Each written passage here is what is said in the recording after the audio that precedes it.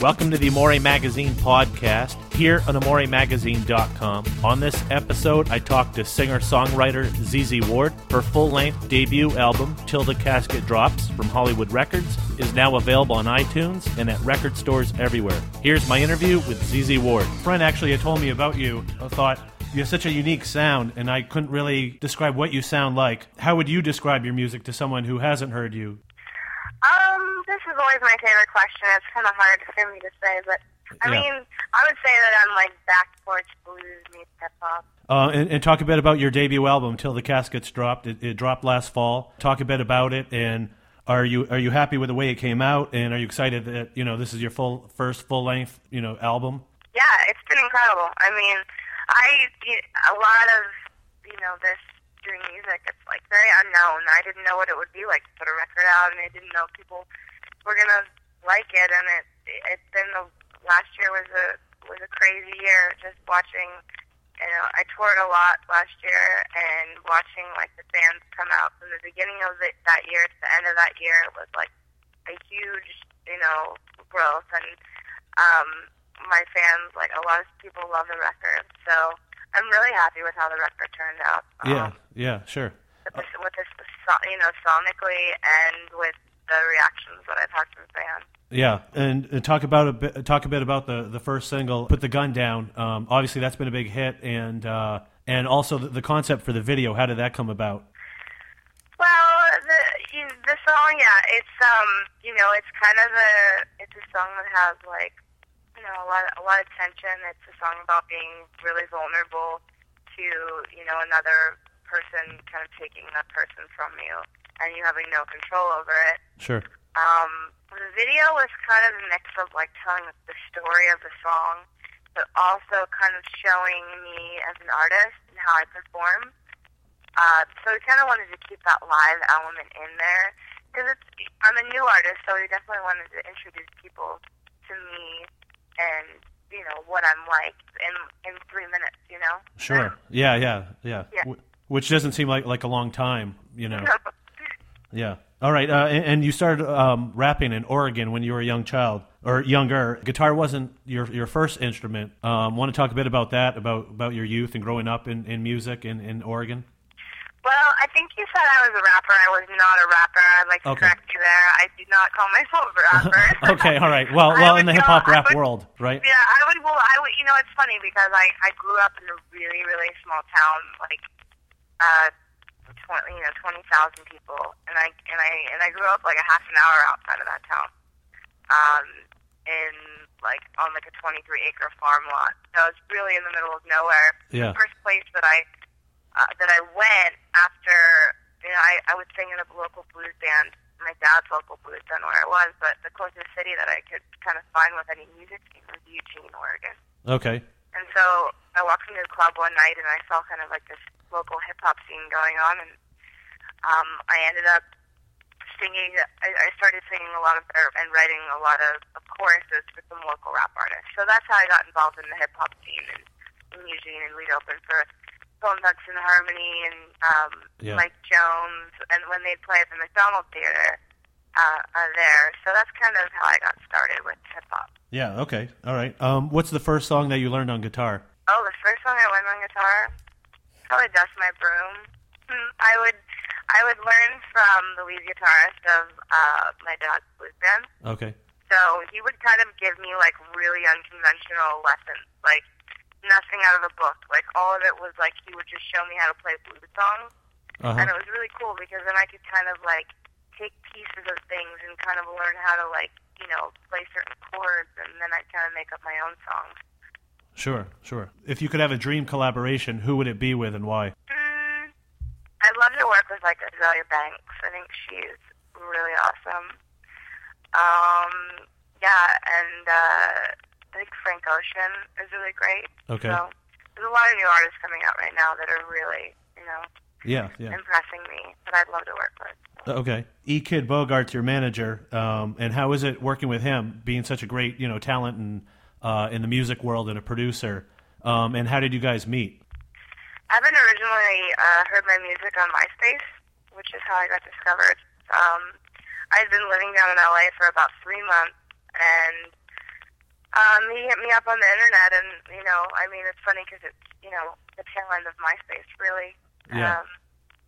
I got together with him, and I played him a lot of my songs, and he really liked the songs that I was writing. And the thing that's amazing about Evan is that he's such an accomplished songwriter, but he has, you know, I'm one of his artists, and he has a few other artists, and he's really good at kind of just supporting his artists in what kind of music they want to write and what kind of music they want to make. Yep. And in kind of guiding them in their music, I think. Like he was kind of, right before I wrote this record, Till the Casket Drops, he was kind of the one that was like encouraging me to just write the music that I wanted to write and make the album that I wanted to make and not think about what other people would think about it or how it would be received.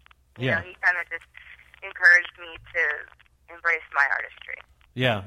I interviewed Dev, I think it was last year, and she was talking about how she was discovered kind of the same way, you know, with songs on MySpace, and the Cataracts, you know, found her that way, and they began to record together.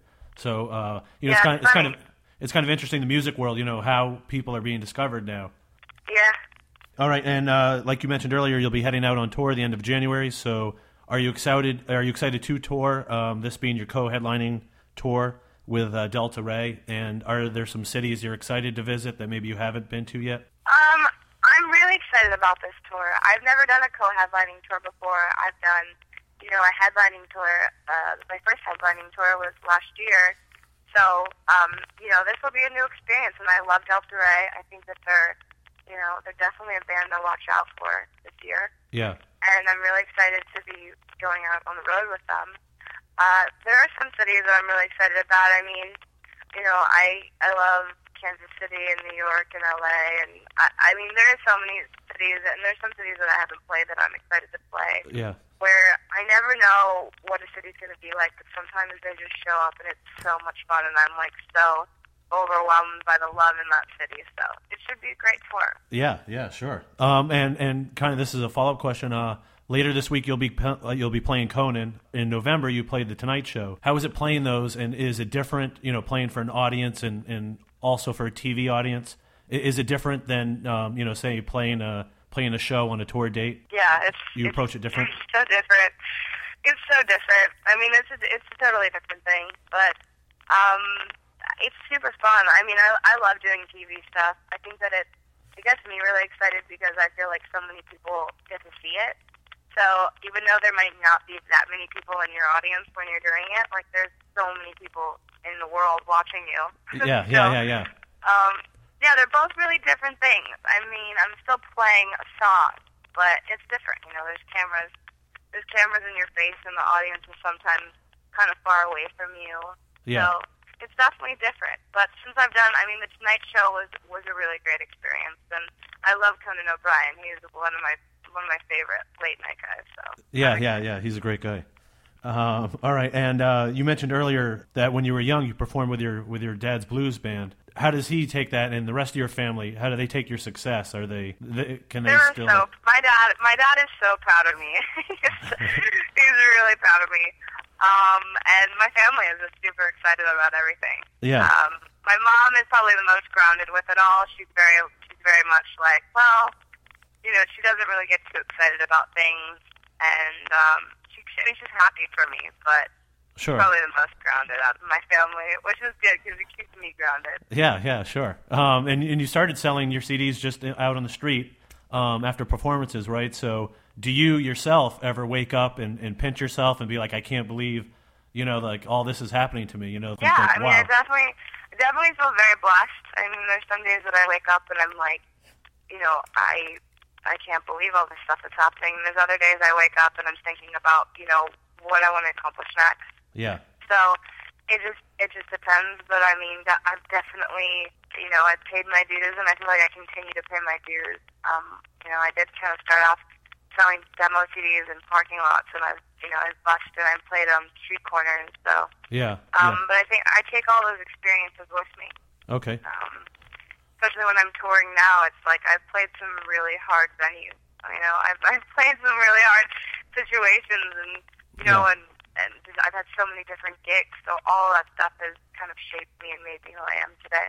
Okay, and what would you tell a young musician that wants to follow in your footsteps and there's a fan of yours? And I think the best advice I would give someone is write your own material. I think that if you give yourself a voice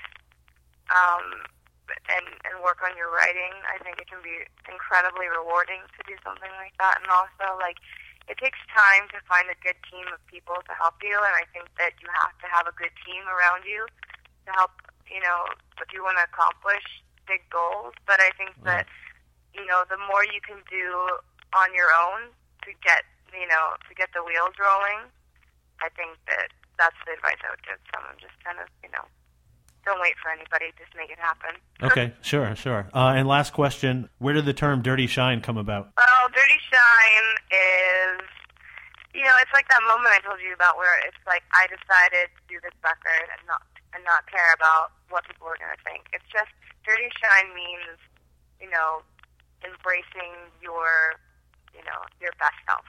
That's kind of your authentic self. Embracing your authentic self. Okay. Well, maybe someday it'll become a household term. Everybody will be saying it. Maybe.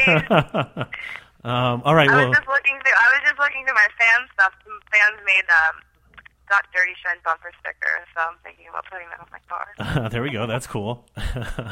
You'll have to post a photo on Twitter so we can see it. Yeah. All right. Well, cool. Thanks, Zizi, for taking the time to answer some of my questions. I really appreciate it, and much success to you and your career. Thank you. That was singer-songwriter Zizi Ward. You can find her full-length debut album, Till the Casket Drops, on Hollywood Records, at iTunes, and at record stores everywhere. For more on Zizi, you can visit her website at zzward.com. You can also follow her on Twitter at Zizi Ward. Until next time, this is the Amore Magazine podcast here on AmoreMagazine.com.